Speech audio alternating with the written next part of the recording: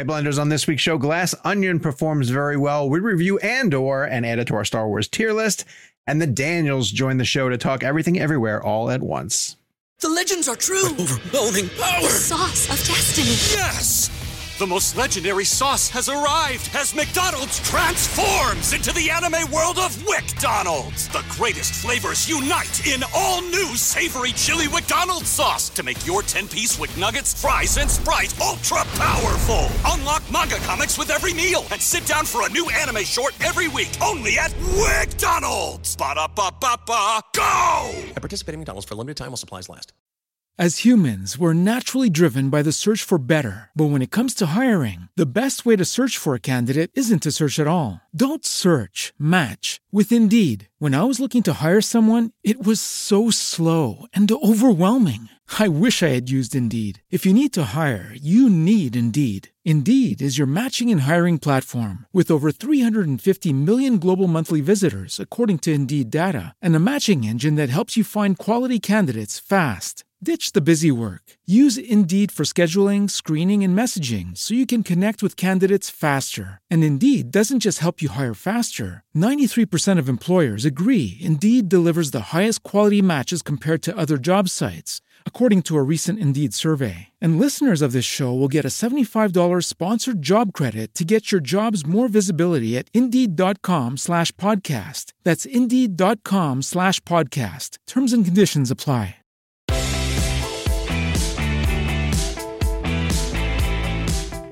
Hello, Blenders, and welcome to episode number 239 of Real Blend, a podcast that told the Oscars, hey, guys, you know what? You should really show all 23 Oscar categories live on the show.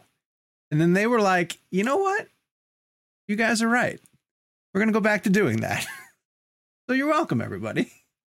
My name is Sean O'Connell, the managing editor here at Cinema Blend. Joined, as always, way before that, hold on. Glass Onion performs really well this week. We review Andor and add it to the Star Wars tier list. And we got a fun one for you today. The Daniels, co-directors of Everything Everywhere All at Once, join us. And they implore you, please don't go looking for those rocks. Just don't do it. It's not encouraged by them in the least bit. You guys will understand that when we get closer to the interview.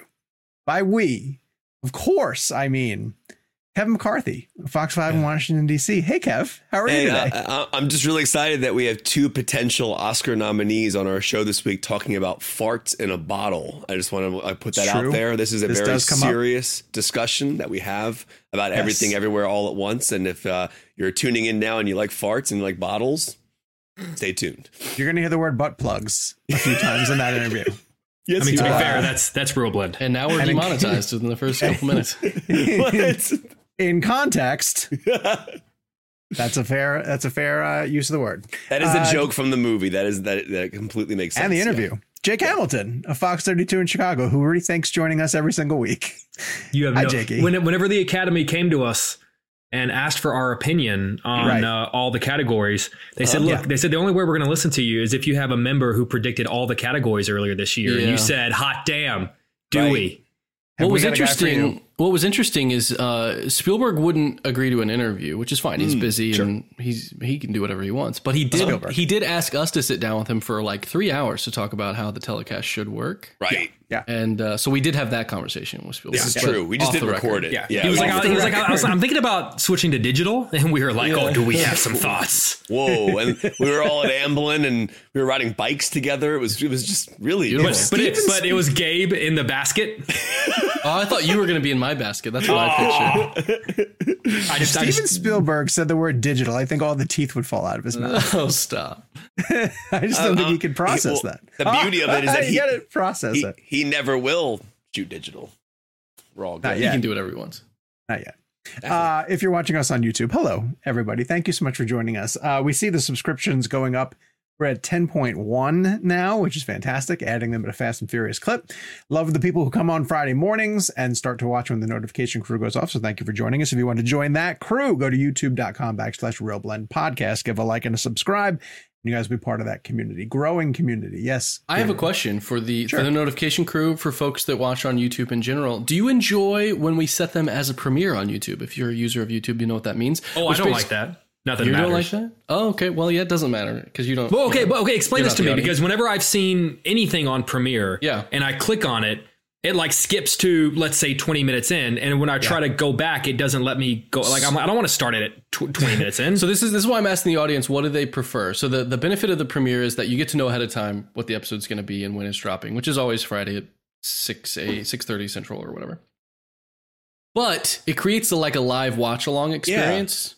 So it's it's a little too early for probably most people to be watching along. Some of our international listeners, I'm sure, have a better time with that. But let me know if you like it or if you don't. That's why it has you skip ahead, though, Jake, so that you can be in chat together.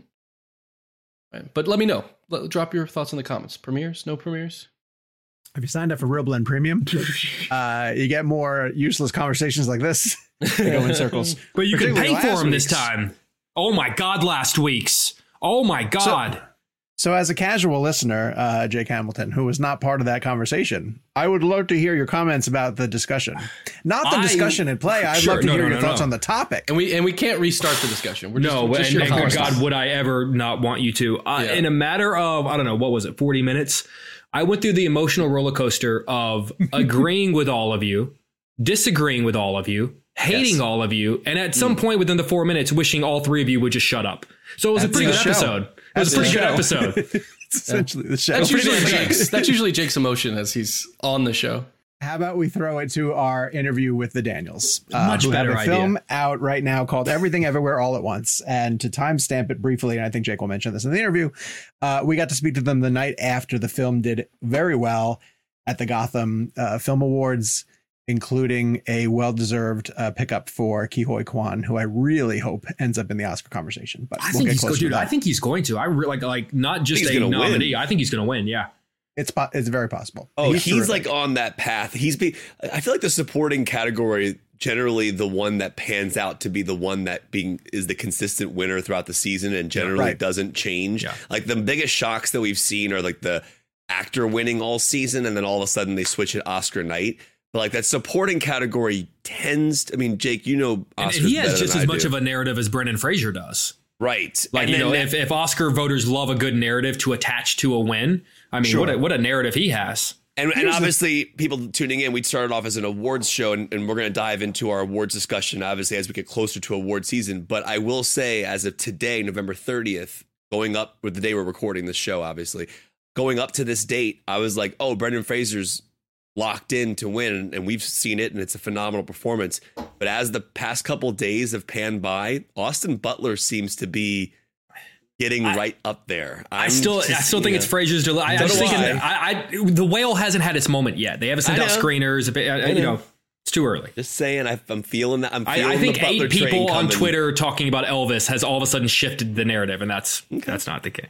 The Whale will have a big splash when it finally drops. Well done. Thank you very much. All right. Okay. Anyway, here's the Daniels talking everything everywhere all at once on the Real Blend podcast. Beautiful. I'm going to kick you guys off. Seriously, thank you so much for joining the Real Blend podcast. We're so excited to have you guys on. We are very much, our sort of thing that we say is that we're a filmmakers podcast. So please feel free to get into like the nerdy nitty gritty that we oftentimes don't have time for into television slots. So this is your time to do it. So thank you for joining us. Thank you for having us. Of course. Absolutely. Well, we want to start by saying congratulations because you guys won Best Feature at the Gotham Awards last night and a very deserving supporting performance award, which we're all very excited about. So I guess just to put a timestamp on this, as we say, like, how are you guys feeling? And I guess just what's the difference between what you expected the reaction to this movie to be and how it was going to perform versus what it ended up doing? I feel bad for the losers because their movies were so good. It was confusing. It was very exciting to be in sitting at tables next to all the people that made all these good movies. And I did a bad job of saying hello or complimenting them to their faces. Yeah, I will say that like we were not expecting last night at all. I know people have been saying, oh, it's an awards contender. It's in the conversation. And like, internally we've been laughing at it. Honestly, we're like, I can't believe that people are, like, I know people love our film and they're connecting with it, but it does not seem like the kind of thing we if we were trying to make an awards contender, we would have written a very different movie. There were certain jokes that stayed in the script. Less hot dog fingers. Exactly. So like to us, like we were like, this is very fun. I love talking about this movie. I love talking about our cast and crew. So this campaign has been really actually, it hasn't been quite as soul sucking because we're not really interested in positioning ourselves in that way. We just want to talk about the movie and have more excuses to have screenings. And last night was the first time where it felt very real, and it was actually kind of sobering. I'm still in shock. I'm very excited and very happy for our whole team, because it's the whole film got the award, and so it's been really fun just connecting with our cast and crew over text and just feeling really proud of what we did. And so that's been exciting. But now I think I'm having to shift my brain a little bit after last night, because last night this has been an incredible year for movies. Honestly, there's so many films I've seen that I just absolutely loved, and to be part of the conversation in this year has been incredible. Daniel, what is a joke that you're surprised is still in the movie and it's still an awards contender? I heard you mention that. It's all the butt plugs. Isn't it obvious? Yeah. That's like Oscar kryptonite. You don't Can that be the Oscar clip? The butt plugs? Yes, that would be perfect. Yes, please. We're going to suggest it. I don't know if our team's going to go for it. Please. It has to be. In all honesty. Posters, with the trophy on them, in all honesty, what I wanted to do is bring you guys now back to the very beginning. I was lucky enough to be sitting in that audience at South by Southwest. Yes. And my jaw was just on the floor. It was just on the floor because I couldn't believe what I was seeing. And so I can't believe that, like, how confident were you guys going into that screening in particular? Because, up to that point, I don't know how often you'd showed it to a crowd and to really know how it was going to play. And how did you feel kind of immediately after that screening? That's a great question. I felt pretty confident. This guy, he's the confident one of the group. But we've been to South by many times, and it's like a rowdy, fun, film-loving festival. And so Paramount is great. I always say it's my favorite festival that we've been to. So when we got in, I was like, our movie is like, I feel self-conscious sometimes calling our movie an indie film, because we got to play with so many more toys than we've ever played with. We got to do full-on action scenes. We got to work with movie stars. It felt like my version of a big budget blockbuster. And then I was like, oh, we're getting to go to South by, and I knew that Michelle Yeoh does a very good job fighting among other things in our movie.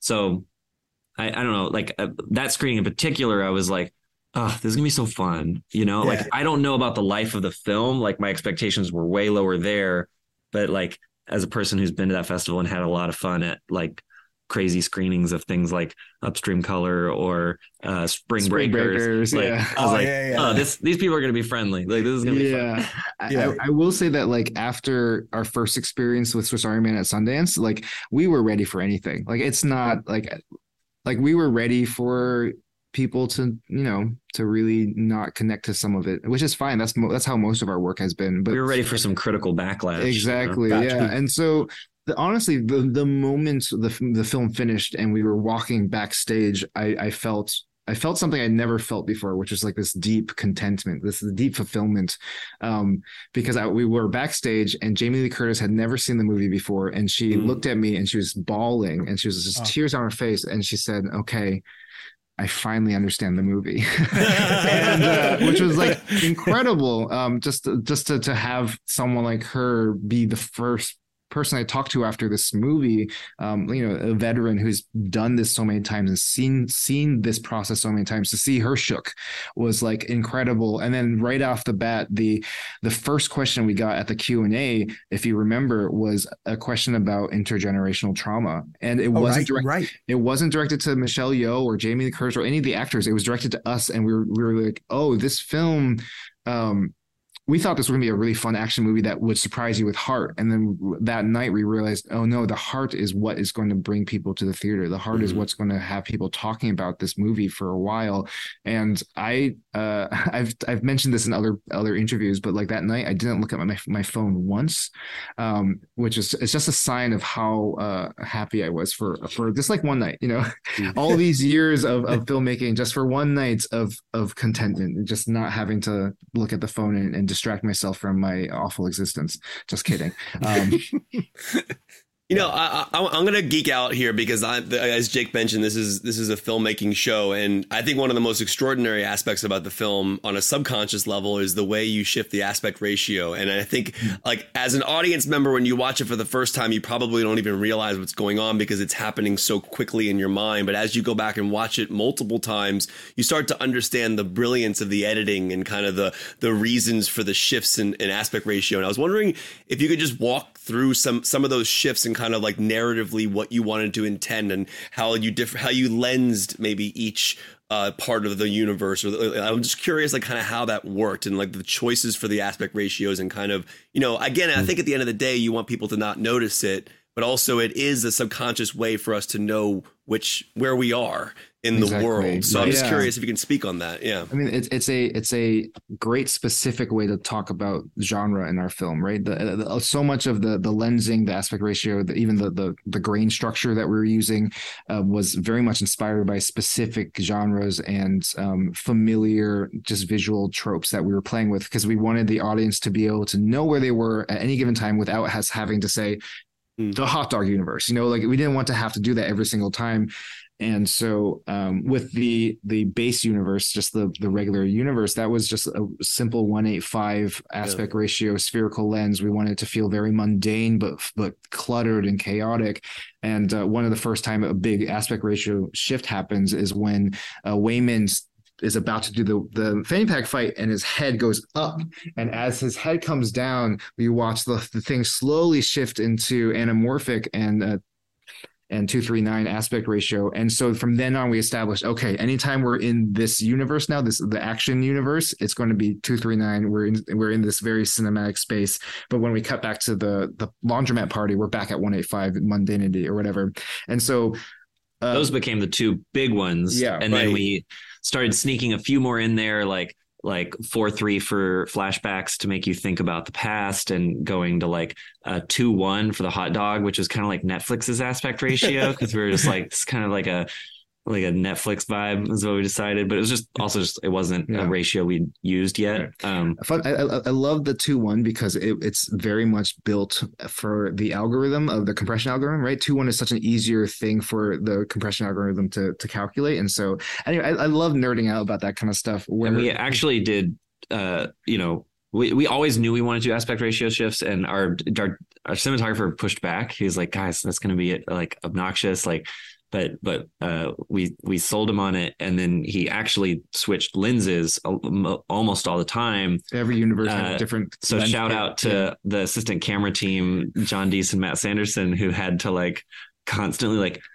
it's more than just switching the lens. You have to switch the plate, the lens mounts and stuff. And it's like midway through a scene, we would switch back and forth between spherical and anamorphic, like many times, and they had like several lens kits around. Like their job was, it's like they were shooting 4 movies, But I will say that the reason why we believed it was going to work and why audiences would be okay with it is that we were watching. I love supercut montages of like cinematic moments in film or whatever on YouTube. So they would be like, here's 100 different shots of someone kissing, or here's 100 different shots of 2 people holding hands from films. And like, what's so lovely about those these montages is that you feel continuity just through the action or the idea or the emotion. And it doesn't matter that it's a completely different aspect ratio, completely different compression. Some are obviously like 16 mil, 35, super 30, whatever. It's like everything all at once. And this film was very much meant to reflect affect the way that we consume media now, which is very much through YouTube or through scrolling on Instagram, scrolling on Twitter, and it's about the amalgamation of things. Could we find a way to turn that into a film language? Mm-hmm. And it was nice to see it in the streaming, by the way, because I'm a physical media fan and I have to buy the Blu-rays in order to get Christopher Nolan's IMAX shifts for like Dunkirk and Interstellar and stuff like that. And then a lot of these filmmakers, they'll go to Blu-ray, and like Dune, for example, Greg Fraser, they didn't even get the 143, the 178 at home, I guess. And I'm glad that you guys kept it on the digital release. I'm imagining that was like a talk you guys had to have, right, to keep that digital. It was, I mean, that was something that we kept like early on. We were like, what are we going to do about the theatrical versus the home? What's the simplest, elegant solution? Because I don't want to have to like rethink every single time we're releasing on different mediums. For a little while, we thought about like doing a version theatrically that would be where the whole movie would be delivered on the DCP as anamorphic. And in that version, when he jumps, there'd be black bars on the side that shrink as opposed to black bars on the top and bottom that appear, So it'd be going from like here to here, but we'd have to go through and literally redo a bunch of visual effects and things.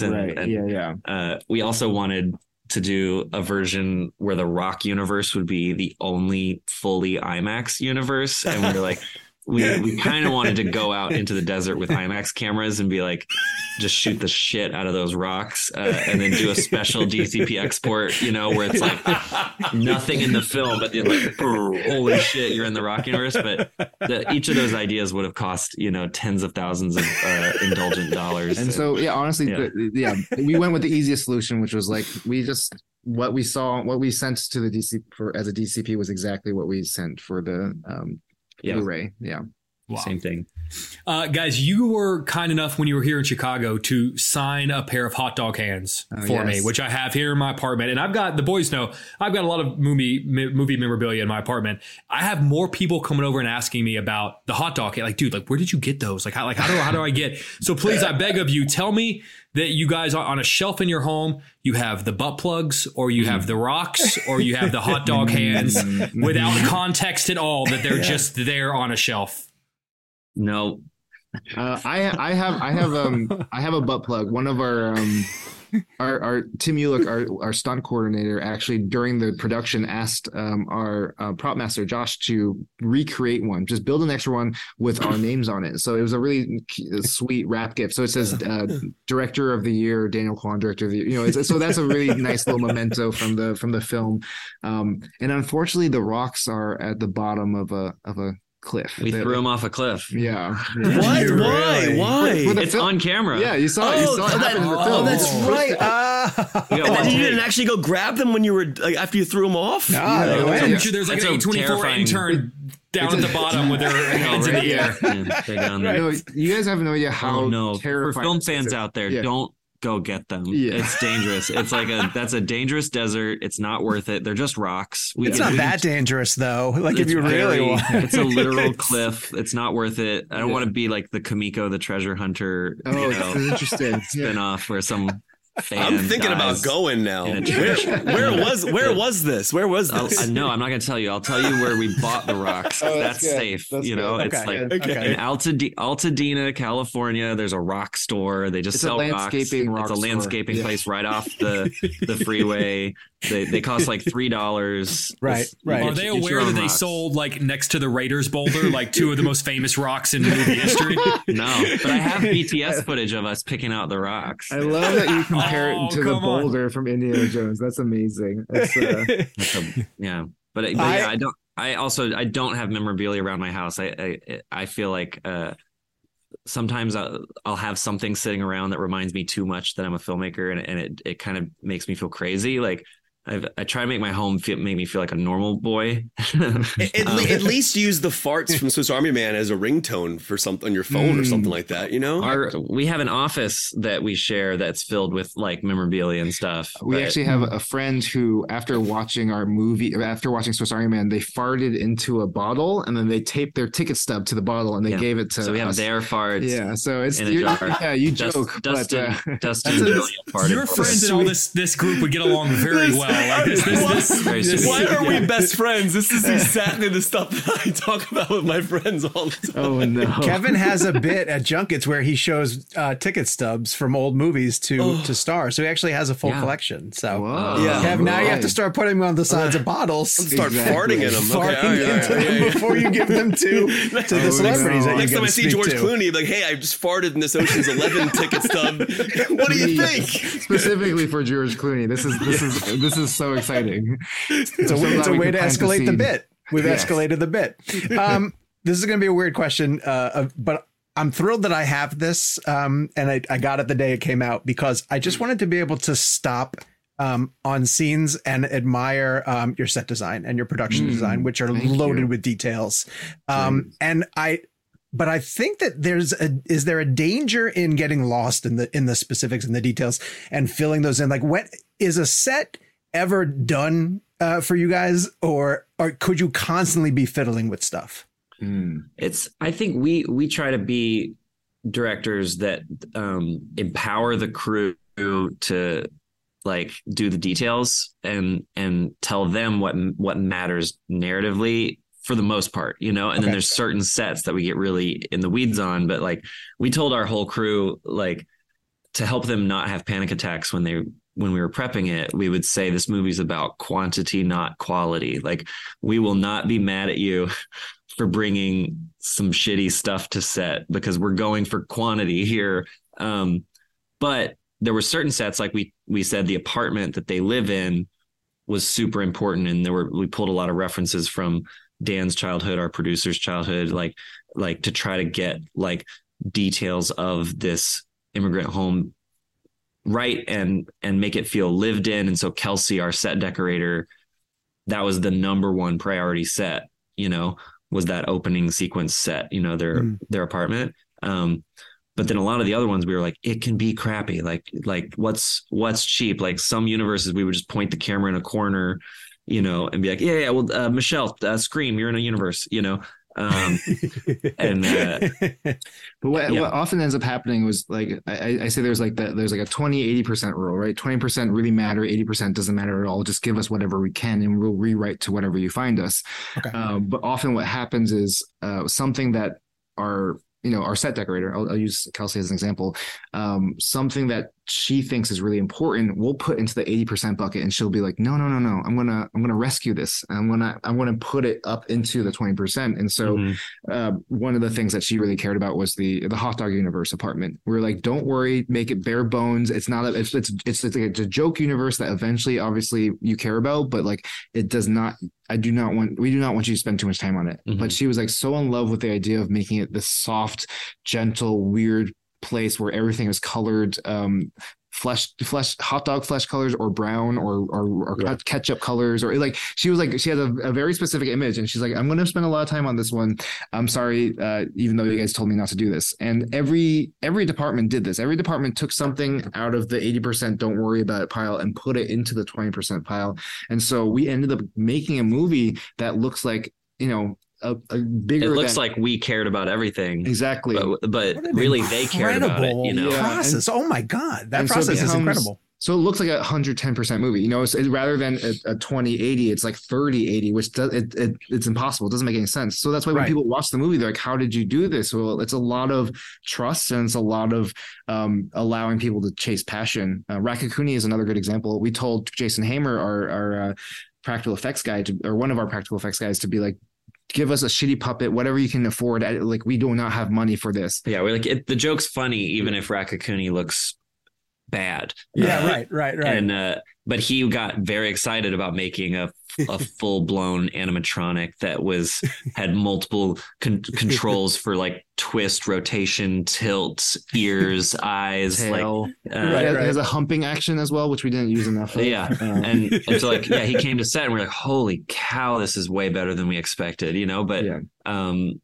but he knew what mattered to us, and he prioritized those gags. Like the hot dog hands had to look good, and the Rakakuni did not have to look good, but he chose to make that look great. I was just thinking incredible.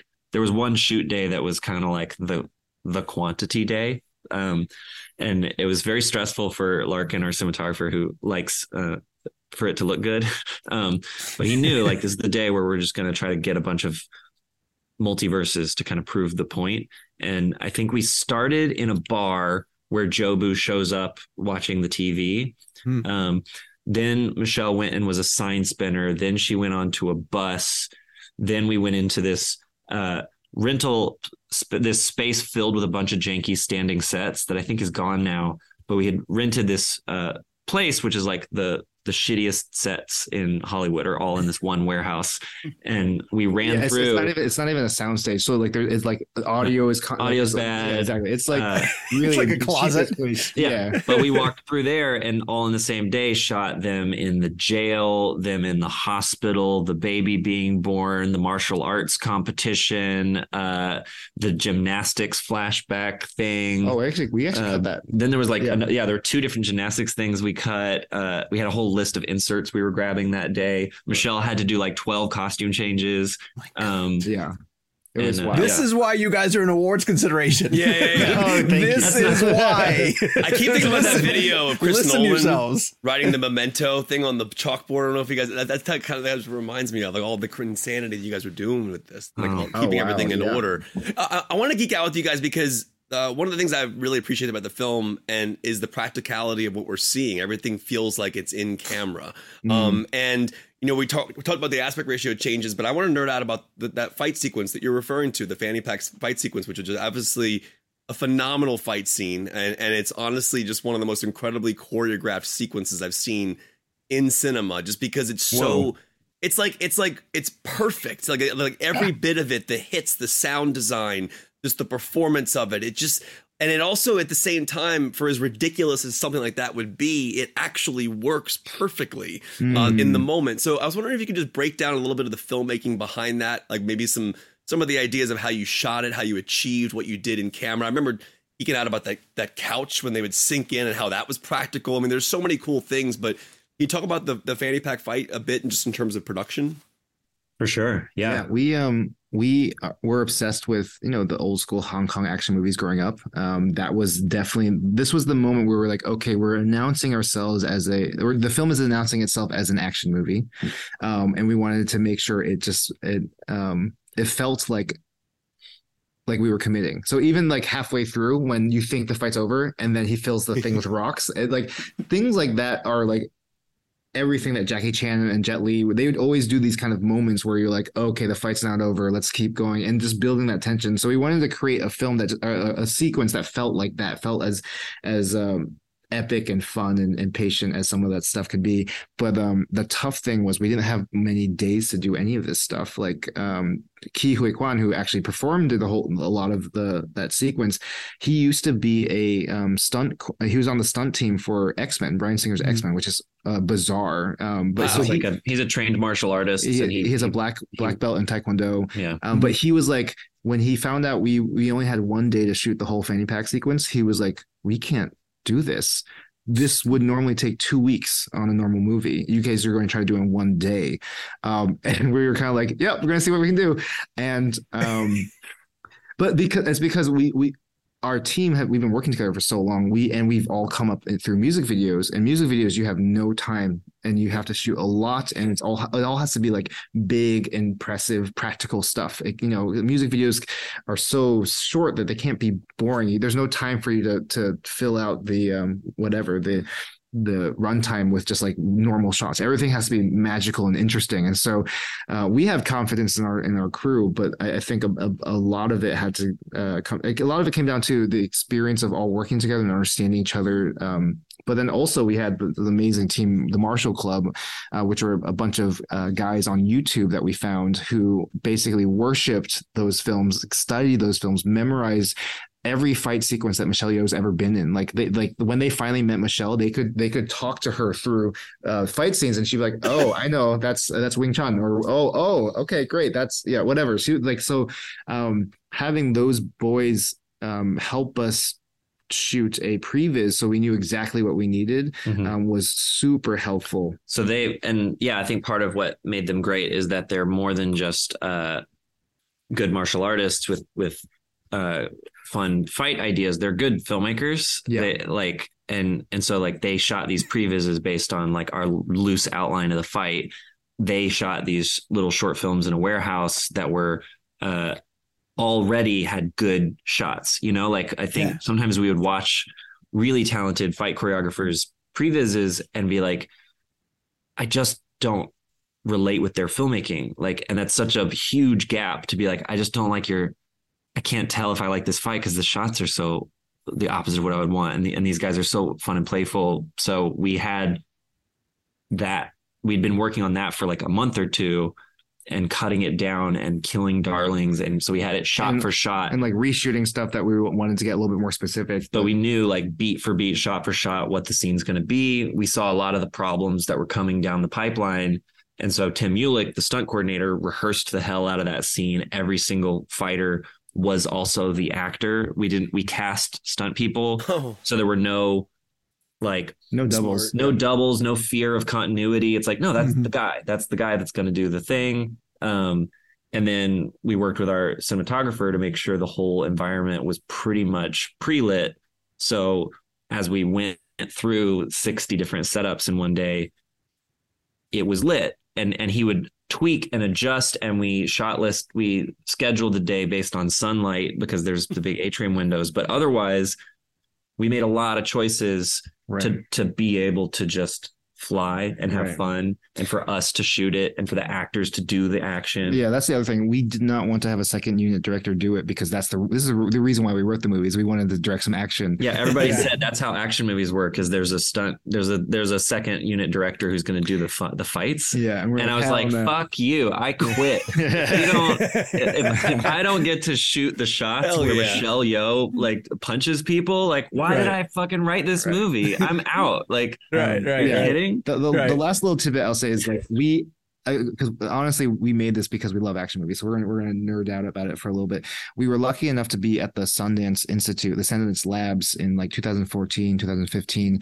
and Quentin Tarantino was one of our advisors. He's this filmmaker. And have you heard of Quentin Tarantino? Are you getting the name right? Yeah. It's a weird name, right? It's he's a European director. Yeah, he's European. But he we were talking about Swiss Army Man, blah blah blah, but Kill Bill came up, and he started talking about the difference between shooting action in Hong Kong versus action here, and it's obvious now when we look at it. But he's like, filmmakers here often, and this was a while ago, so things have changed, but filmmakers here often treat action scenes like they would a dialogue scene. You shoot the master, you get the close-ups. If you need a couple inserts, you get the inserts.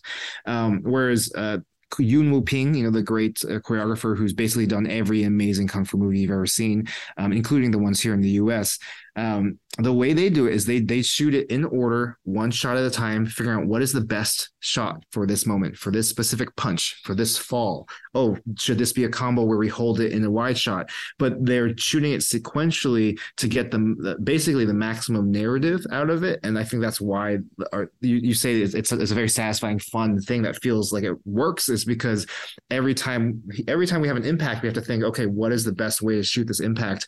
And the whole thing feels so much more alive because of it. Although we did not shoot that way. Yeah, exactly. I wish we could have, but like we tried to find a balance between the two. Reverse engineered it, yeah. But so we tried to we definitely didn't do the coverage thing. You know, we definitely did the shot for the action, but still had to shoot it out of order. Yeah, and plan it all in advance more than they did back then. And then we managed to pull it off all in one day. We did go overtime that day, which was tough. It was a tough day. I hate going overtime. So I was like, let's just get rid of some shots. That's insane. It's insane you guys did it in a day. That's ridiculous. It's just ridiculous. I think it was 2 days to do the lead up to everything in front of the elevator. So like one day was all the talking, like, really, you want to divorce this paperwork, punching Deirdre? Oh, I think even the chapstick was on the other day. Yeah. And then one day was like, all right, fight. Yeah. We're fighting. Wow. That's incredible. Guys, I really wish we had more time. We love talking to you. We're so happy to have you guys on the show. Thank you so much for taking some time out of your incredibly busy schedule. to be with us. It's honestly, it's the best film I've seen this year, and thank you, just in love with it. So thanks for joining us, guys. We really appreciate it. Thanks for having us. This was really fun. You guys are great. This is I'm excited to see what you guys do with this. But thank you so much for having us. Thank you so much. Yeah, congratulations to you guys. Thanks for making us movies that make us want to go to the film. Look for the rocks. But thank you for your compliment, and don't go looking for those rocks. All right. Maybe find the rocks. This episode of Real Blend is brought to you by Marvel Strike Force. Marvel Strike Force is a mobile squad RPG that allows you to battle with your favorite team of superheroes and supervillains in a fight to save the universe against threats like Doctor Doom and Apocalypse. Power up your favorite characters and build a team to complete missions, unlock gear and other resources, and even challenge other players in PvP modes such as Alliance War and Arena. New ways to battle with your roster are released regularly, and the meta is constantly evolving. And now you can sign on for Marvel Strike Force's new Deadpool Anniversary event in order to receive a generous gift containing character shards, an Anniversary Diamond Orb, gear, and other great items. Better yet, each week during the Deadpool Anniversary, players can complete events and receive even more special rewards and skins. If you want to get in on all the fun of Marvel Strike Force, be sure to use our promo code MAXPOOL, that's MAXPOOL, and thank you to Marvel Strike Force for supporting the show. As humans, we're naturally driven by the search for better. But when it comes to hiring, the best way to search for a candidate isn't to search at all. Don't search, match with Indeed. When I was looking to hire someone, it was so slow and overwhelming.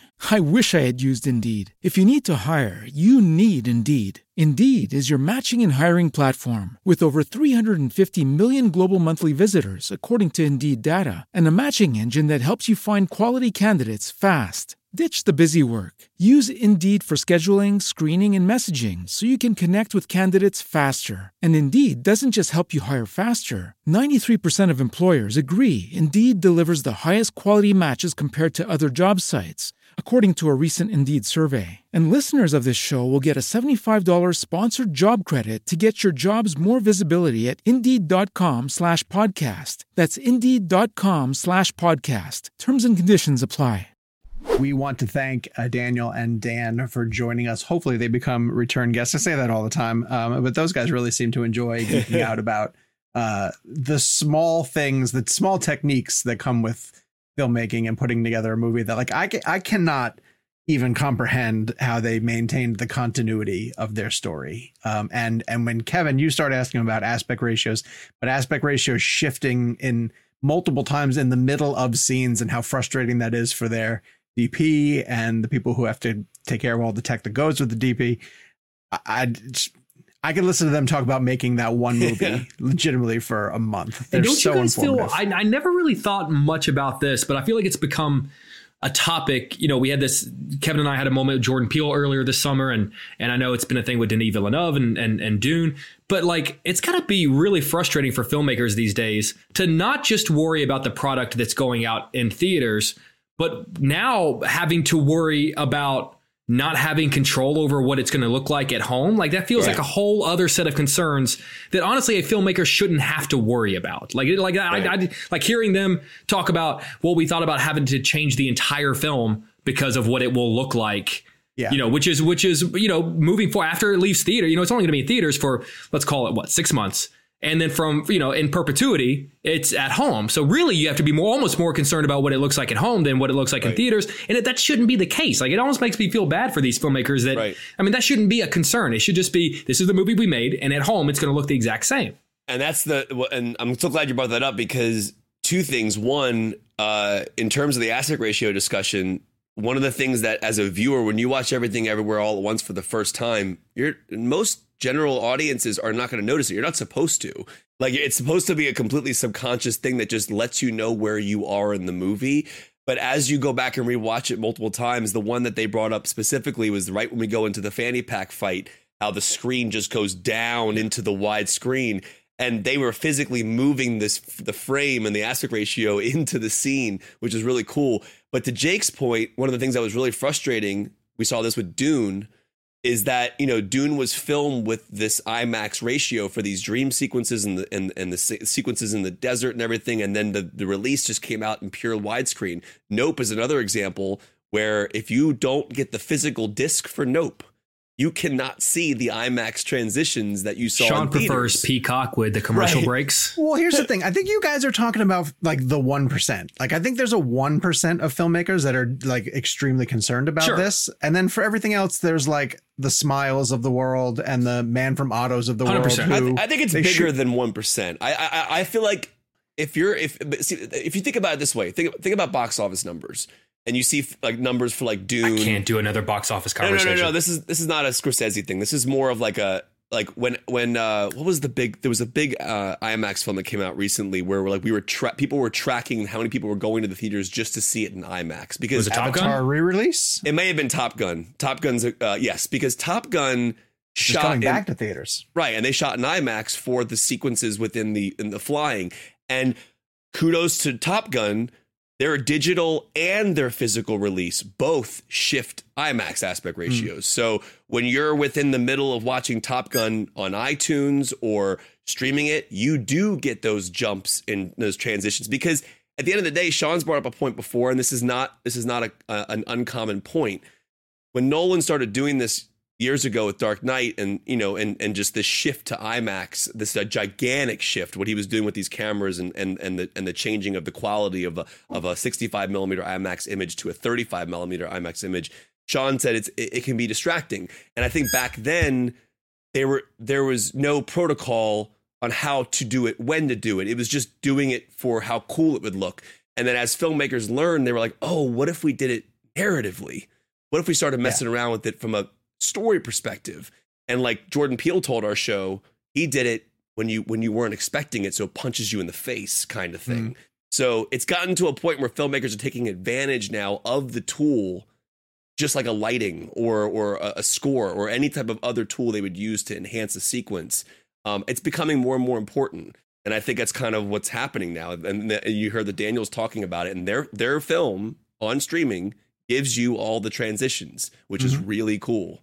Gabe, what'd you have to ask? I was just going to add before we move on, my favorite in recent memory, as far as like aspect ratio shifting trick and for a narrative reason, is still It Comes at Night. To me, because as that gets more claustrophobic, and as that story goes from being like very, very kind of slow and just suspenseful is a bit of the word, but it's just you're anticipating what's going to happen, and then as that ramps up, he just slowly until the aspect ratio is very thin.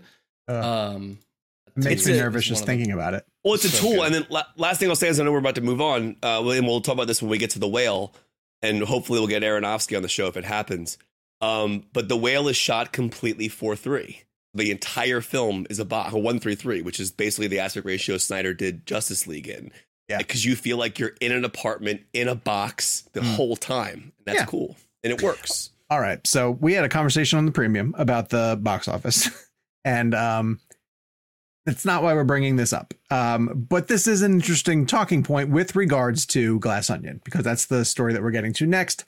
And we're discussing if anyone thought that, hang on. If anyone thought that premium discussion meant we weren't going to talk box office on this show, you're mistaken. No, that's crazy. Yeah, that's crazy. Of course we're going to talk box office on this show. Because there's still some really interesting aspects for specific movies. And for this one in particular, Glass Onion going to a limited theatrical push, Netflix, and doing 13.2 million in only 696 theaters. Now that goes to show that like per theater, it was doing extremely well.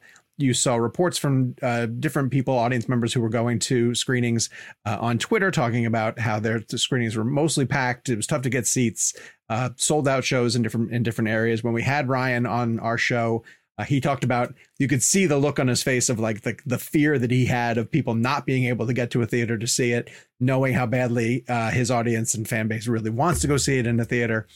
You heard all the things that we were saying about it, of like how well it plays with an audience. And so, we're paying a lot of attention to what that number means, the 13.2 million and the only 696 theaters, and questioning why doesn't Netflix leave it in theaters longer? There isn't another big movie that's in theaters until probably Avatar, which is December 16th, I want to say. You have Man Called Otto, and is that opening before that? Like, I looked at the December. You're muted, Jakey. I looked at the December release. That's January.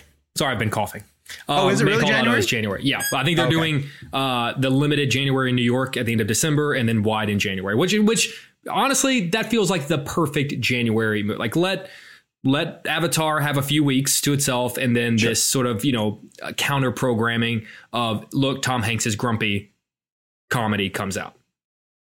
Yes, Gabe. I want to mention something anecdotal, which we like to do when we talk about these things. I've had this week several friends reach out and be like, hey, I think I'm going to go see Glass Onion. And I'm like, well, are you though? You can't. And they're like, what? I just heard that, it did really well. Most people really liked it. Don't know that it's a limited release. I honestly think today the last day, the day we're recording, Wednesday, November 30th. Yesterday. Yesterday. Well, I think starting today, there are a lot of people who are showing up at the theater or refreshing their phone over and over again. Yeah, it's unfortunate because it's unfortunate. I think we wanted it to just be released fully in theaters, but it is unfortunate that they didn't even give it the chance to have some word of mouth screenings, within the next week. Like the fact they only gave it those few days is a bummer. I read somewhere, and I could be wrong, and I don't want to quote this to anything, but I read that it may have been strategically done this way, in a way where they put it out for a week with the hope that it would create a want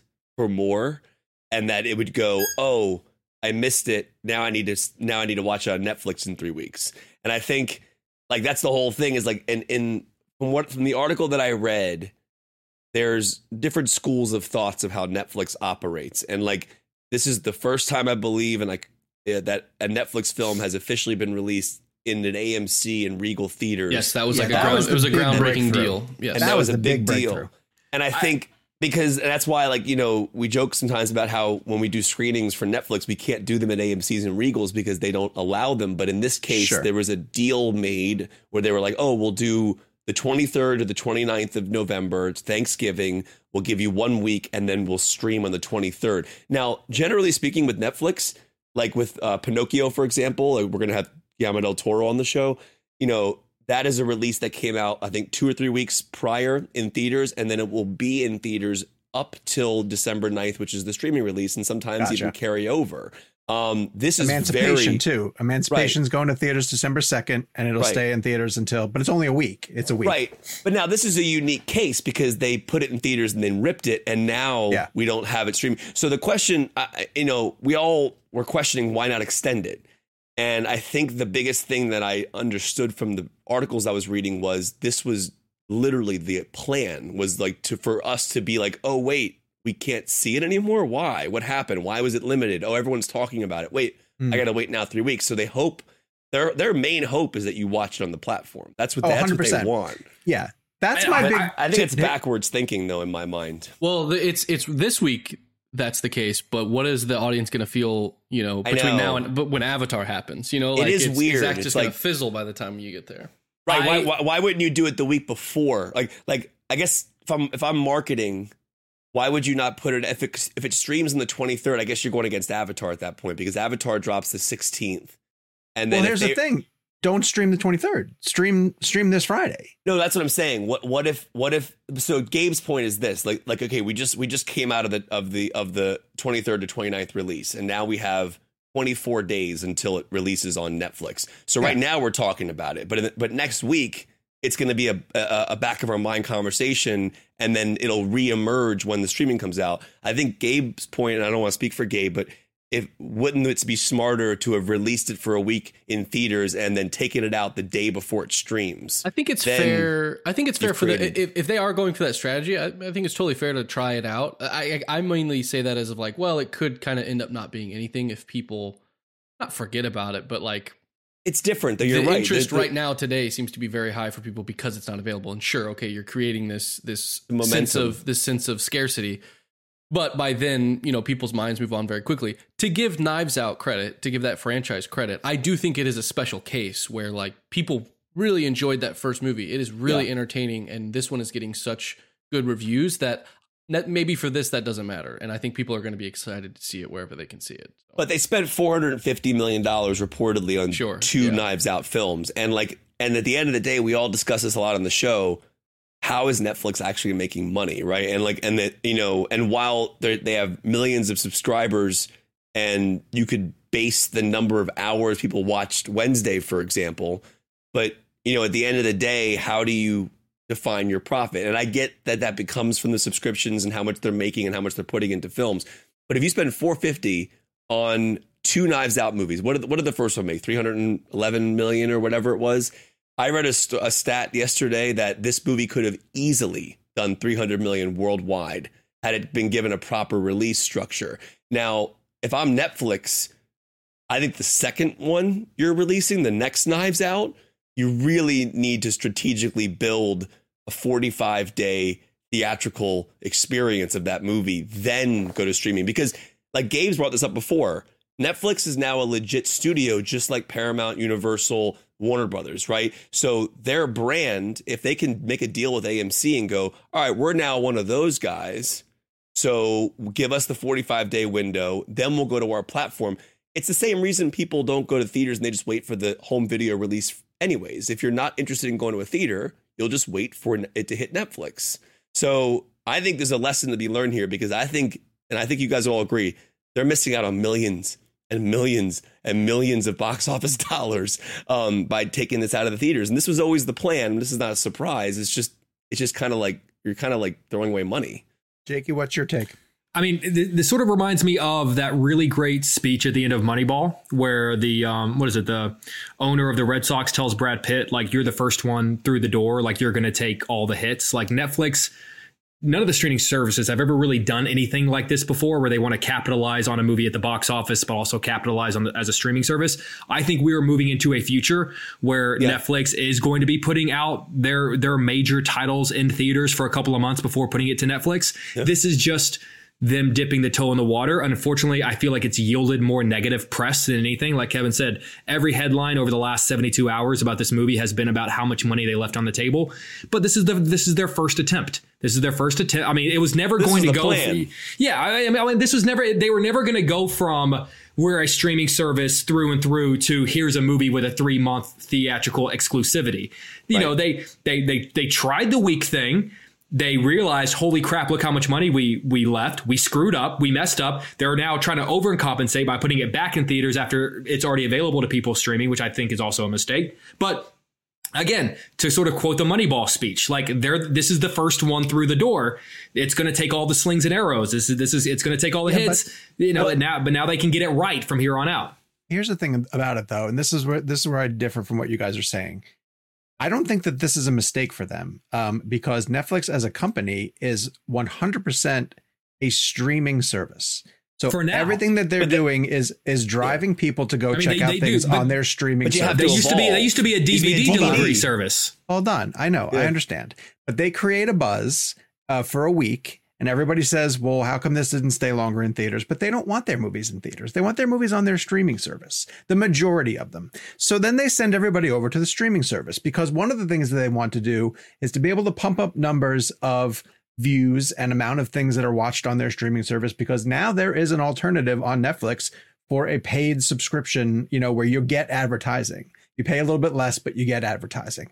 So now they have to start showing some statistics over there to show that people are turning things on Netflix and keeping them on for a longer period of time so they could sell to advertisers. That's where they're going to make a lot of their money back. Like, it would be nice for them to get a Knives Out every once in a while that maybe does 300 million. But think about all the other movies that Netflix are putting on their streaming service on a regular basis that would never go to a theater. I was just about to say the same thing. I was about to say like Gray Man and Six Underground, these movies that cost 200 million plus, I feel like wouldn't have done that well in theaters with a wide release as something like a Knives Out, because Knives Out was a built-in franchise. It had an interest. It's funny. Like, it's rare. I think Six Underground and Gray Man are films that would be designed for theater. They're Michael Bay and the Russo brothers. But those are movies that would not have had, in my opinion, I could be wrong, but I don't think they would have had gigantic box office monumental milestones. I think they would have done fine. Knives Out is just based purely off the curiosity of how much people love the first one, and that's why it works. So it's almost like kind of Sean saying like you certain movies will work for this format, but like even if Netflix got exclusivity to like Mission Impossible, for example, like, I know it's Paramount, but if they had Mission Impossible 7, of course you want to put could happen somewhere down the line. You never know. But then today in an article, in a cover story that James Cameron did for the Hollywood Reporter, which I read from start to finish, by the end of that article, James Cameron was saying this, and I think this is really important for us to consider as a show that we are doing. He said during the pandemic, he was on Zooms with Steven Spielberg and Guillermo del Toro, and the three of them were lamenting to themselves, guys, we're out of business. Like, movie theaters are not going to survive this. We're not going to have the ability to do what we do, which is tell stories on a big level. And then Cameron said, well, all right, I got to rethink this. Isn't necessarily the case. They are telling stories in other medium. I might just have to shift the type of story that I tell. He goes, look at the types of things they're doing with huge budgets on streaming services. Maybe that's where I'll be in a couple of years. That's Jim Cameron saying that, like, I might be heading to a streaming service one day. It's like, you'll never hear Christopher Nolan say that. Maybe not, but Nolan is an anomaly. He's without a doubt an anomaly. Him and Spielberg are. Scorsese went. You could get Nolan if you gave him the money that he needed to tell whatever story that he can't get told anywhere else, and you gave him a 45-day window. True. Now that's true. Yes, that's true. And that's incentive. That's incentive for Netflix for sure. Exactly. Give Cameron a 45-day window for Avatar 7, and then put and then put it on Disney You know how much money they would have to spend to buy Avatar 7 if we ever get it? He literally said, he goes, I'll be 89 by the time parts 6 and 7 come out. Hey, Sean, he's talking realistically. How far did you get into Terminator 2 today? I turned it off after the motorcycle truck chase, which was phenomenal. But then beginning, I had work to do. Yeah, I had work to do. I remember I just put it on the background. It was like background noise. Then I'd look up every once in a while and turns it off. I did today. All right, we're gonna get to a review of Andor, which Jake and I got a chance to see all the way through to the end, and then we're gonna add it to our Star Wars tier list. I had said this at the beginning of the series. First couple episodes, I was like, this is starting to feel like some of the best Star Wars that I've seen since Disney took over Lucasfilm. And that includes, I put it above Force Awakens, and I put it above Rogue One, because it did to me what Rogue One did, which was introduce new characters that we hadn't seen in the world before, but still felt very much like they were part of the Star Wars galaxy, told a story that was tangentially connected to one of the Star Wars films, in this case leading up into A New Hope, but making you get invested in a whole slew of new characters. And this was after the first 3 episodes, which we're not going to get into spoilers here. This is a spoiler-free conversation, Gabe, is that right? Spoiler-free. Spoiler-free? Yeah. Mm-hmm. So the story goes in a number of different directions following the 3 episodes that I watched. And by the end of it, I am now 100% convinced that it's the best Star Wars that I have seen outside of, I would say, New Hope and Empire Strikes Back. And it is just, I credit Tony Gilroy. I credit Toby Haynes, who's the director who handled a number of the episodes. There were a few other directors sprinkled in. They're all dialed into this main story. I credit the cast. Diego Luna has been fantastic as casting Andor. Andy Serkis came in for a three episode arc and knocked it out of the park. It was incredible from start to finish. And when it ended, I legitimately couldn't wait for it to continue. And I haven't felt that way about Star Wars in a really long time. Like sitting through Obi-Wan and pushing myself through things like the book of Boba Fett, which kind of went off the rails. I loved Mandalorian. I really did enjoy Mandalorian, but I think Andor is even on another level, I think, in terms of the storytelling. And it's Tony Gilroy is the perfect guy for this type of storytelling because he has a good political sense. He really dials into the haves and have-nots of the people who are in the rebellion and the people who are in the Empire, and the motivations that can spark the people in the rebellion to get involved. Even some of the people who you would never expect to rise up and fight. And there's elements in the finale there's a speech from a person who's very important to Cassian Andor that just had me wanting to stand up and run through the wall, for the rebellion. And I haven't felt that way in a really long time. I don't think that the 3 movies that started with Force Awakens did a whole heck of a lot to make me feel part of the rebellion. They would mention it here and there. They'd cut back to Carrie Fisher, trying to motivate the troops from wherever she was at. But that always felt disconnected from the story that I think they were trying to tell at heart. Andor gets totally into it.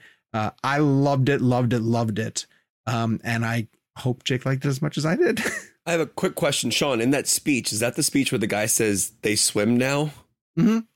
Okay. Yes. I was trying to remember. Okay. That was it. Yes. I love that speech. Yeah, I agree with you. It's funny. I was with something that is this good, I instantly start getting pessimistic because I'm afraid that Disney and Lucasfilm will learn the wrong lessons from why this is so good and why people are responding so well. But I think it says something that there's a moment near the end of Andor where music starts playing at a funeral.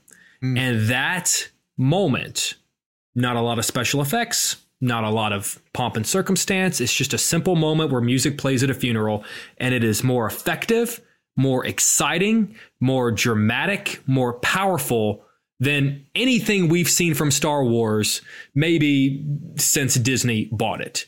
And I just wish that they would look at that and go, the simplicity of this moment. Why does this moment work so well? And we throw all of this money at Book of Boba Fett and Obi-Wan, and it doesn't have a fraction of the emotional impact that this singular, quiet, little cheap moment, not cheap is the wrong word, but a less expensive moment in Andor had.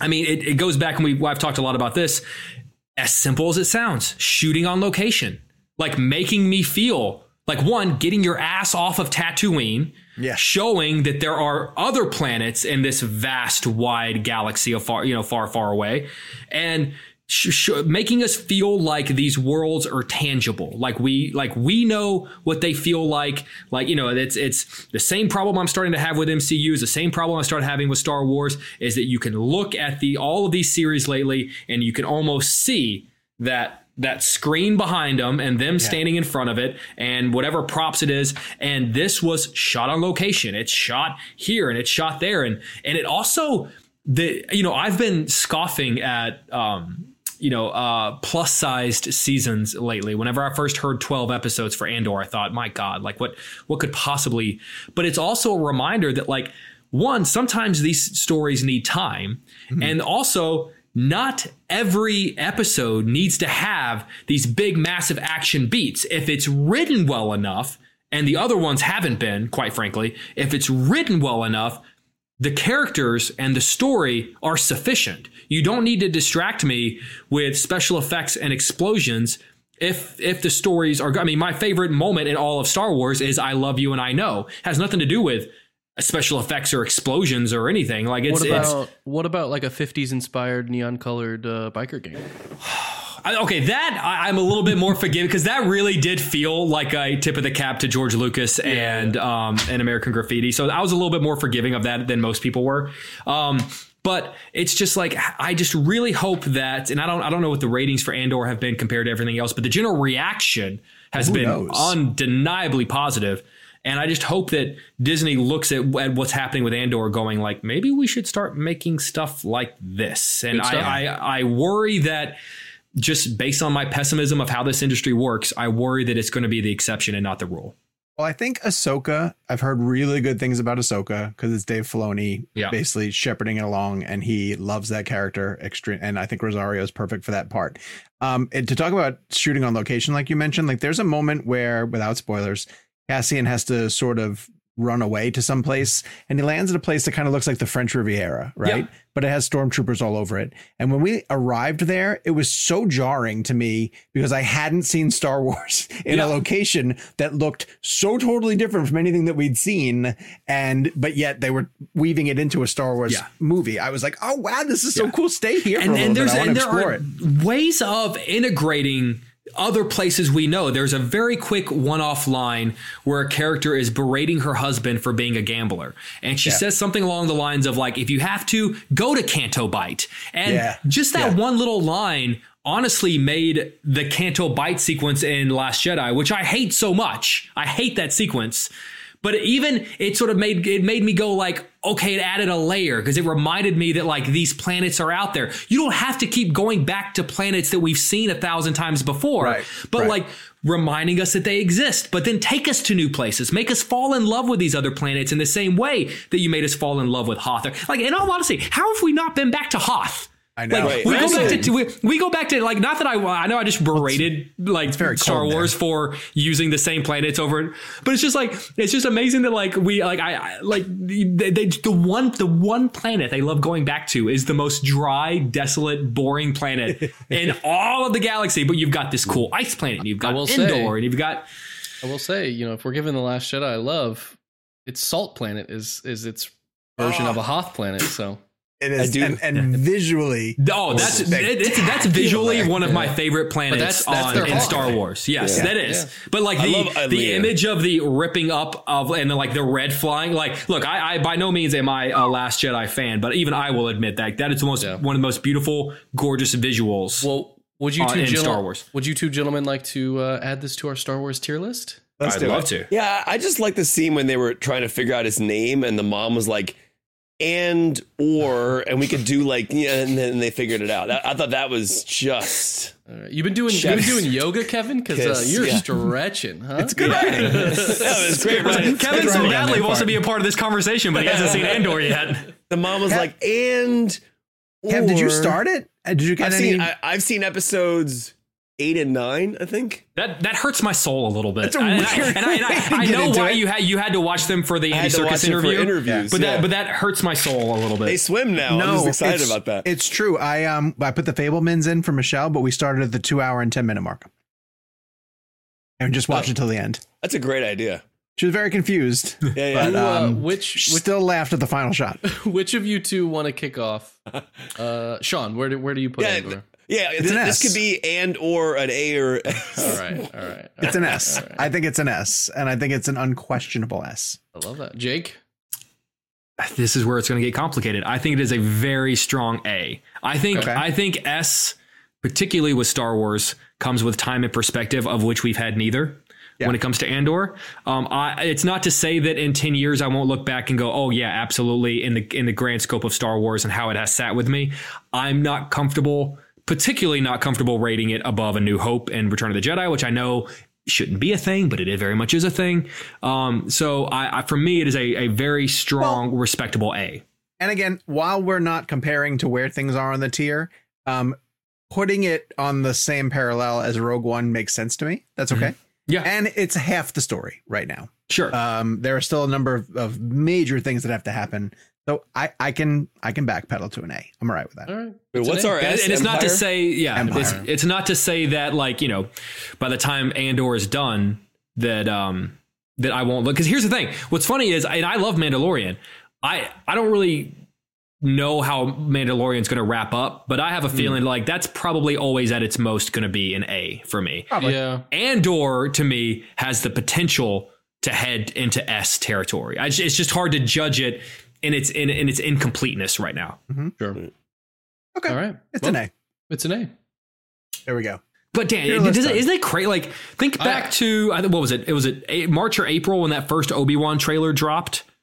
And I remember, dude, I'm not gonna lie, I'll be the first person to be like, Andor. Like, why? Who cares about Andor? Why do we need and I flash forward and Obi-Wan is the series I'm going, why does that exist? And Andor is the one I'm going, oh, thank God Star Wars is back. And heading into the release of Obi-Wan, like I've got a few friends at Lucasfilm and they were sending messages of like, for Obi-Wan, like, this is the one. Like, they're really excited. It was a typo. It was a typo. This is Obi-Wan. This is Obi-Wan. That's what they were just trying to say. They were hyped. They were hyped for that one. They thought the teaming of Hayden and Ewan again was going to be this is the one. Our tier list, I think we put it at a C. James won? And I don't remember where I had it. But like Obi-Wan did have great moments. It's fine. They were few and far between. I'm excited. I'm excited to catch up on it. Like this week's premium episode. It mostly just made me angry, and I was happy to turn it off. Same. All right, let's go to a quick ad break. We'll see you guys. It was full of characters I love, but my God, it angered me. And we are back. Okay, so we mentioned that Glass Onion was not taking advantage of the theaters, but Paramount wisely has decided that there's an opening.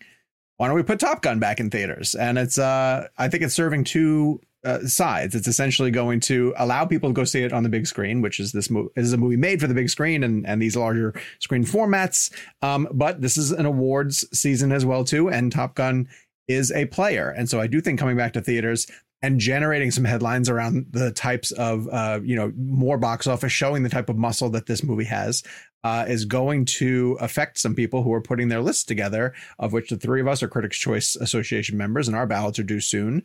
And so this is a strategic play on Paramount's part as well too. Jakey, I have a quick question for you, because I know you are a fan of nice round numbers. Last I checked, it was at like $1.486 billion, which means it only needs like 15 million or so to hit that 1.5.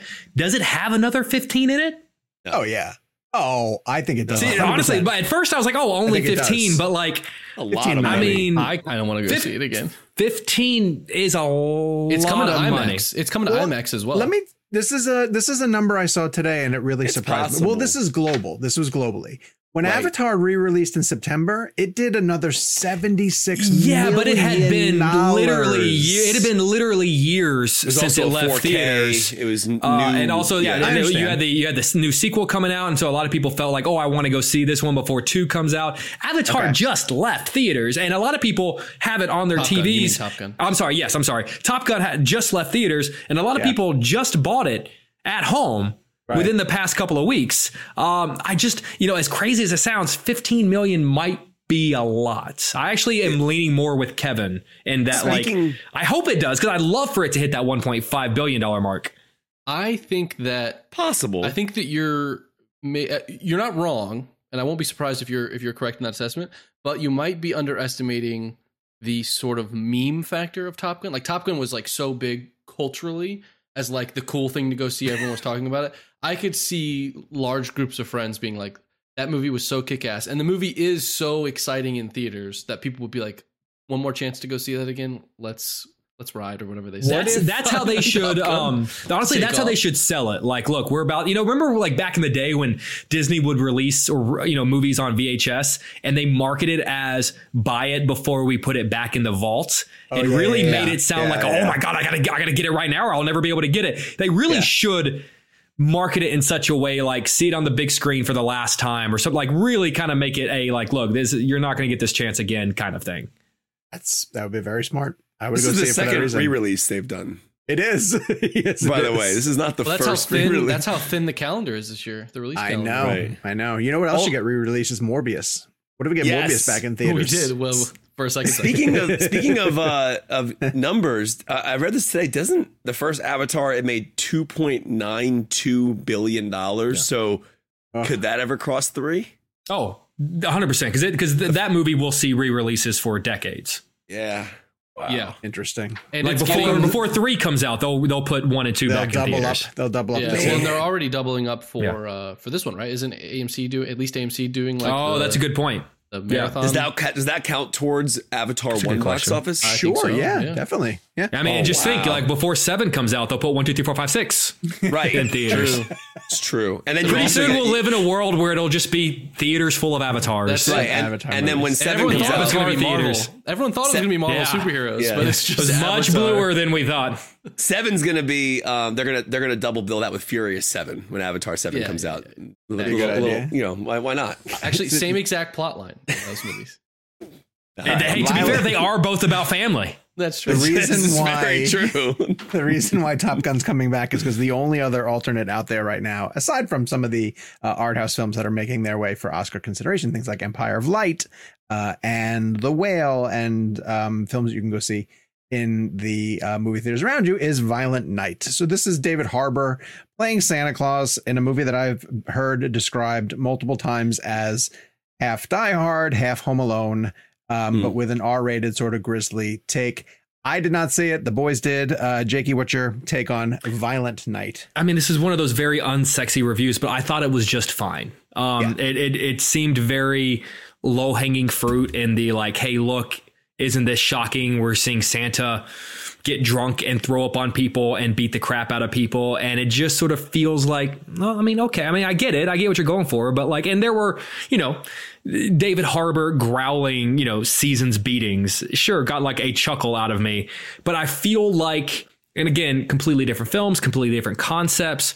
But oh my God, isn't it shocking watching Santa do this thing?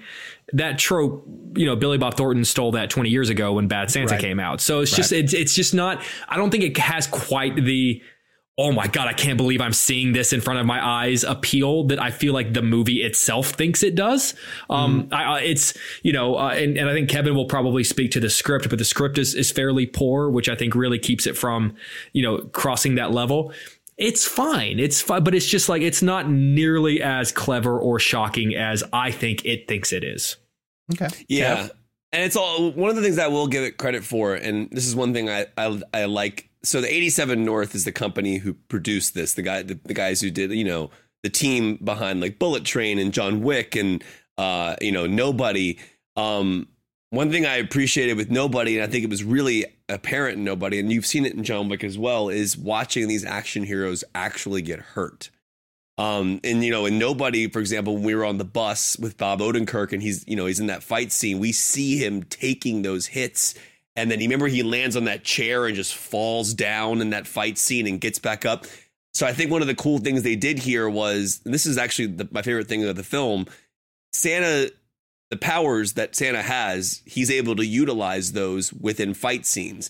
And I don't know if you agree with this, Jake, but I felt like they did a really good job balancing the idea that he didn't come out full force with those powers. He actually does get hurt. It does take adversity for him to get through fight scenes. And like 87 North is kind of known for their choreography and making fight scenes look as realistic as possible and have actual stunt actors doing these sequences. And I think that's why when you watch John Wick and you watch Nobody and you watch films of this company like Bullet Train, the fight scenes are amazing because they are actually done by teams of professional stunt actors who know how to choreograph long takes of action. And that stuff is cool. Bullet Train. Never saw it.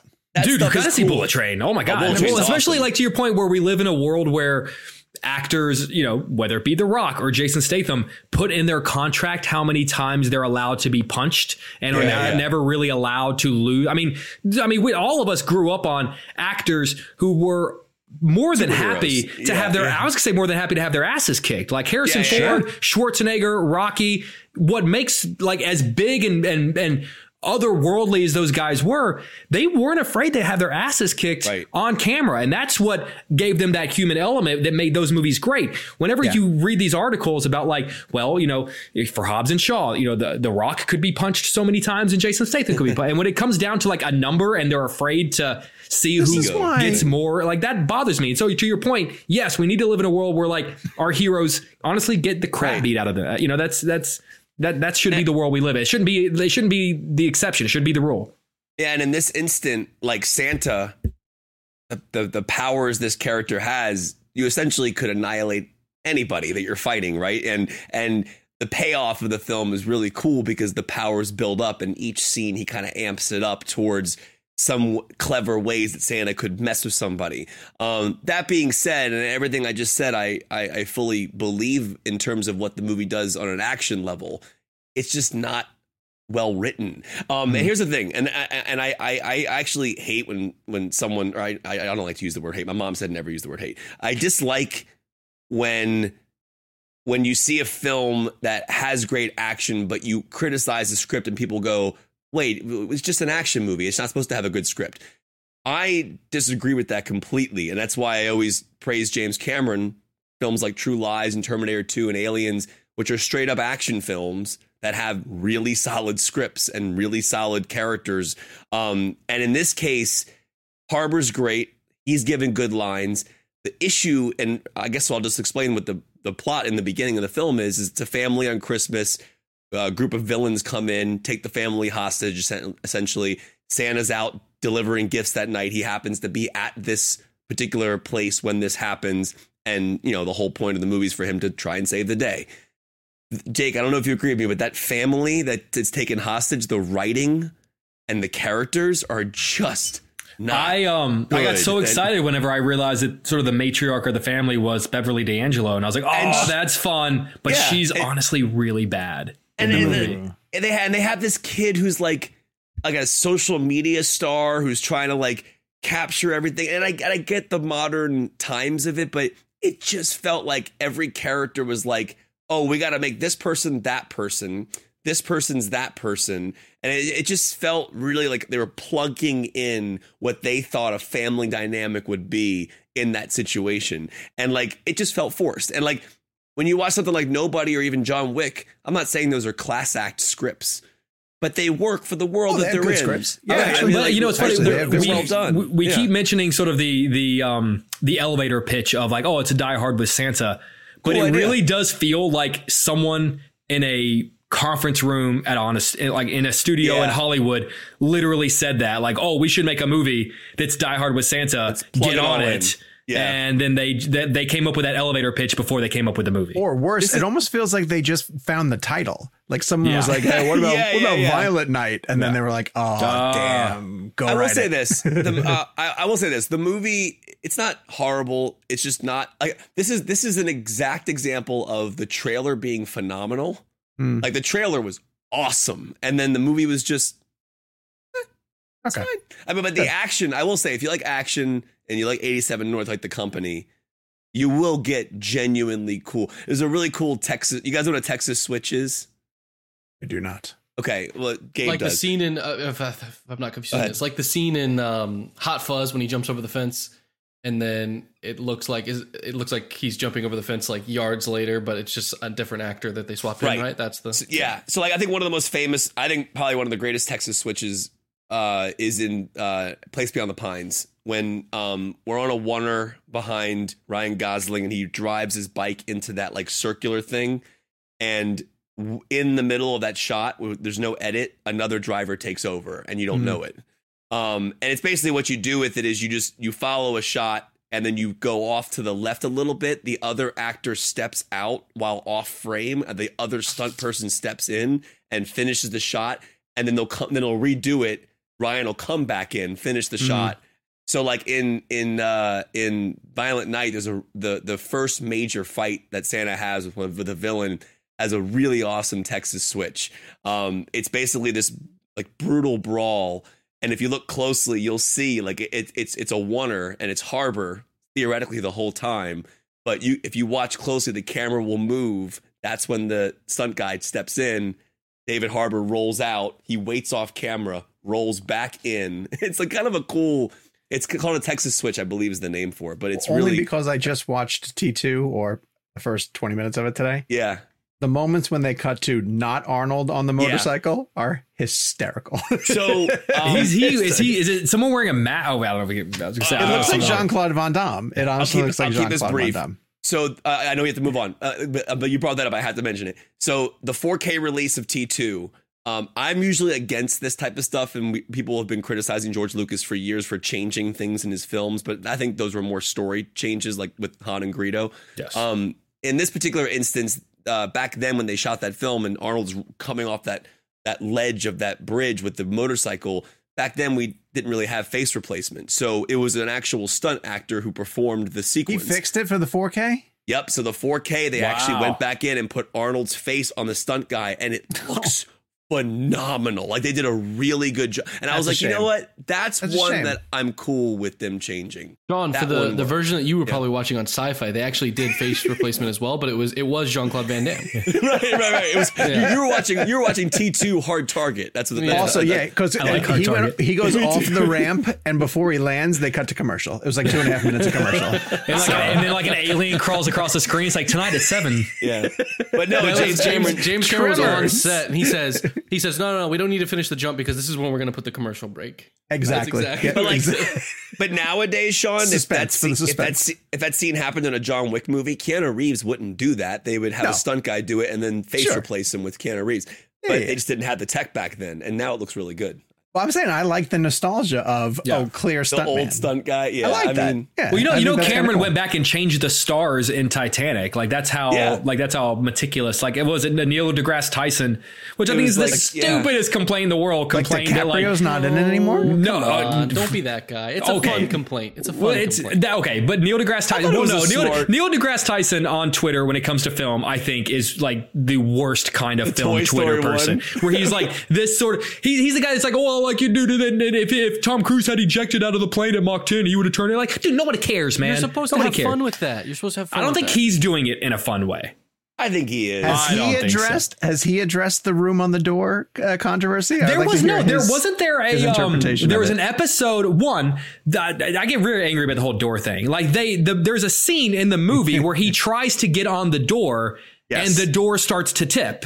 Like they address the fact that he can't get on it or it won't hold her. Like it's I don't understand this whole like why it was such a contra. Like there is a scene where he tries to get on. You don't try once. You try a few times. No, he was cold, Sean. Rose, skitch to the edge.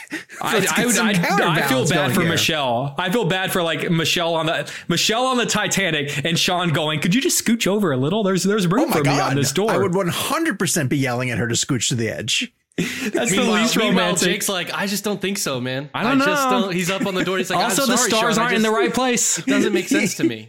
Jake's holding on to the door also. Don't argue, man. It's just no room. There's no room, Sean.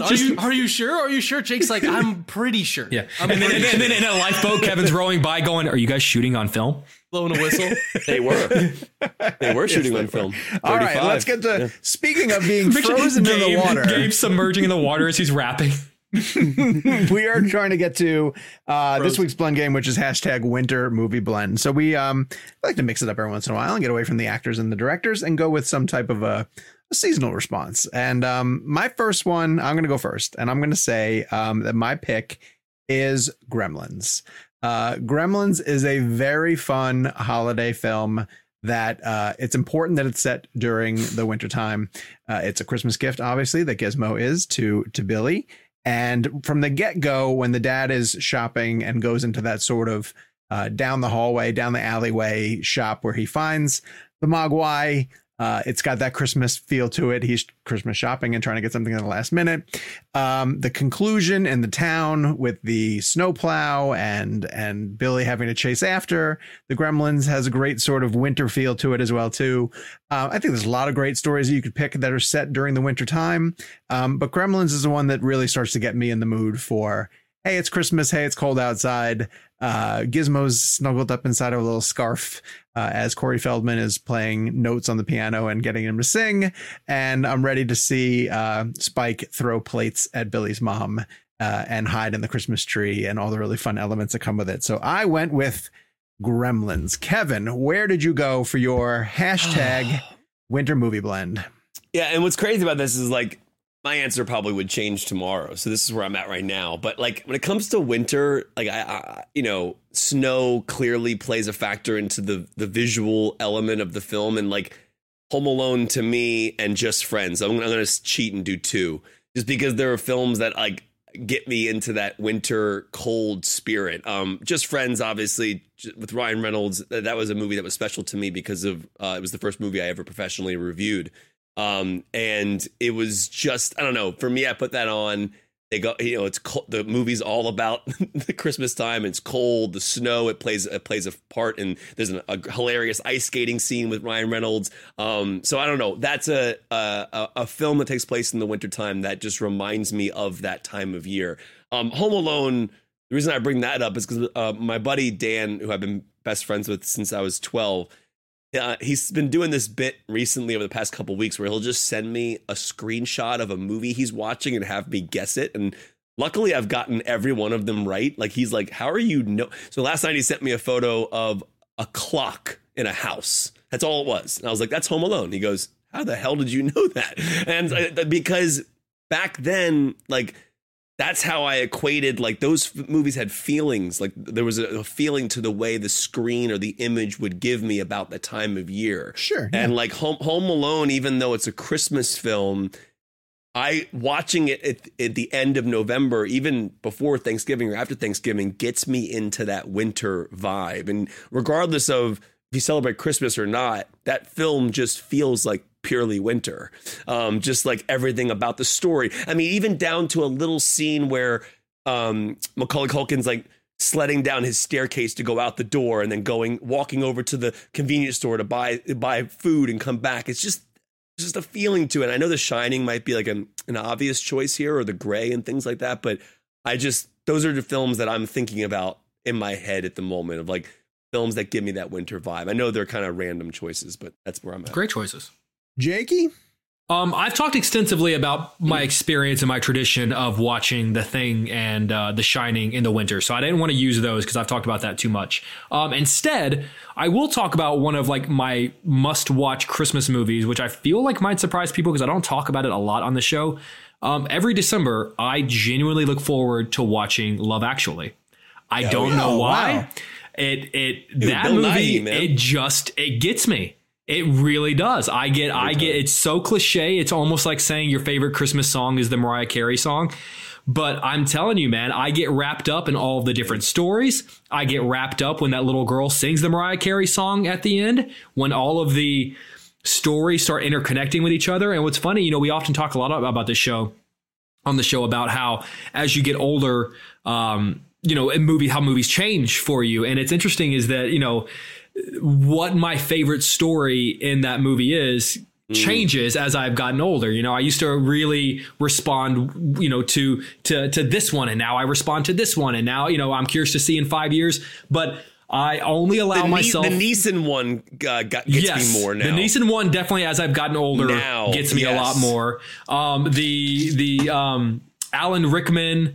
Yes. One really affects, really kind of like breaks my heart more so. And, the older I get, even though I love Alan Rickman, the less forgivable he is for me as I get older. And it's just, and I always forget that Billy Bob Thornton plays the president. And it's always such a fun, pleasant surprise whenever he shows up and plays the most cliche, terrible American stereotype you could imagine. But I love it. The jokes still play for me. The dude who goes to the small town and Wisconsin, and meets like the four most beautiful. Yeah, and he meets like the four most beautiful women in the world at the most dive bar you could possibly. Like, it's just fantastic. And I only allow myself to watch it once a year to kind of make it a treat. I watch it in the month of December, usually, and with a week or so left to go for Christmas, so that it kind of times out with the timing of the film.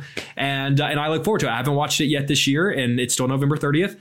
But I honestly, just talking about it, I'm like excited to, like, I make a thing of it. Like, it has to be a night where I have nothing else going on. I'll pour myself a little drink and I will watch Love Actually. And it gets me every time. Dude, Bill Nighy's Christmas is All Around Us song. Like, that is one of my favorite bits ever. Yeah. That movie, and Hugh Grant is so good in that movie. But it kind of doesn't kind of bother you that, like, and I remember asking Hugh Grant about it at a junket, actually the same weekend as the first Avatar junket, so it would have been 13 years ago. But I think he just did an interview recently where he talks about, like, not super, like, Hugh Grant doesn't love that movie, or like doesn't think his performance is good. Like, doesn't it kind of a bummer? It's like, dude, of all your movies, like, you don't love that one? Like, that's the one you're gonna talk badly about. Paddington 2 star Hugh Grant. Dude, you can't not. People love Paddington. Too. Dude, listen, I love it, and I love him in it. He's fantastic. I don't think I've ever seen Love Actually. What? I don't think I have. I think I've only seen clips of it. You have to watch it, man. I think I've only seen like the sign changing, and I think I've only seen. I've probably seen it 20 times. But like the significance of that clip, like all the clips that you've seen, like the iconic moments. Yeah. The significance of them is what, like I don't want to ruin it for you, but there's a reason that he's outside her door with signs. Like, it's no, I totally understand, but I think legitimately, it's one of those ones where I've seen so many clips of it that I just feel I've seen it. Could I ask you and Michelle to please sit down this holiday season and press play on Love Actually? But Jake, there's no way the card scene in the movie is more emotional than watching the two guys from Scrubs sell me Verizon or whatever. I mean, I know I'm switching cellular services. And I love those. I love those guys. I do. And that commercial hurts my heart. You gotta watch Love Actually with Michelle. Dude, has Michelle seen it? I don't know. No, maybe. Maybe. Arguably, it's been around for a long time. Top 5 romantic comedies of all time. 100%. Interesting. All right.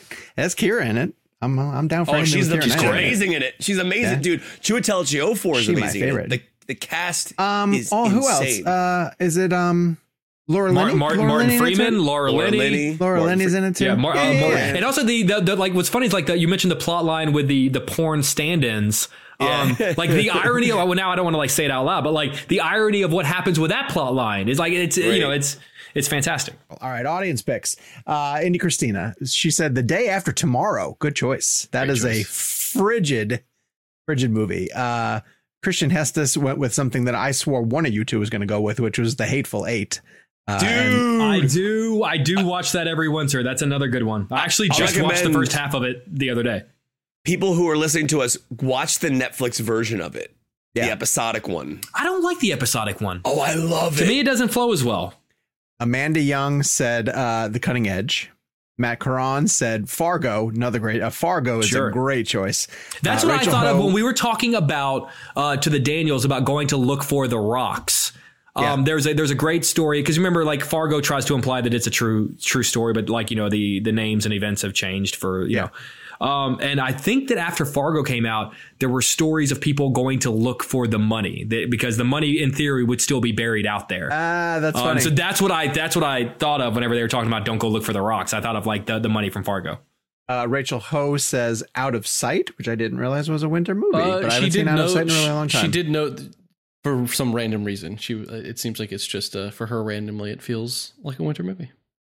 Huh. Yeah, good for you. There are no real rules to this game. That's what I said. That's what I said. Why not? And then Philip Addison says The Nice Guys, noting technically any Shane Black movie is a Christmas movie, and I think that's very fair. Okay, Iron Man 3 is a Christmas movie. It is. I remember when what was it like when we did the junket because it came out the first weekend of May, so we would have done the junket in April, and like it just felt so weird like watching that movie in April. I was like, this doesn't feel like it should have come out right now. Very true. Good point. For next week, reach out on Twitter using hashtag Ewan McGregor blend. So get us I know mine.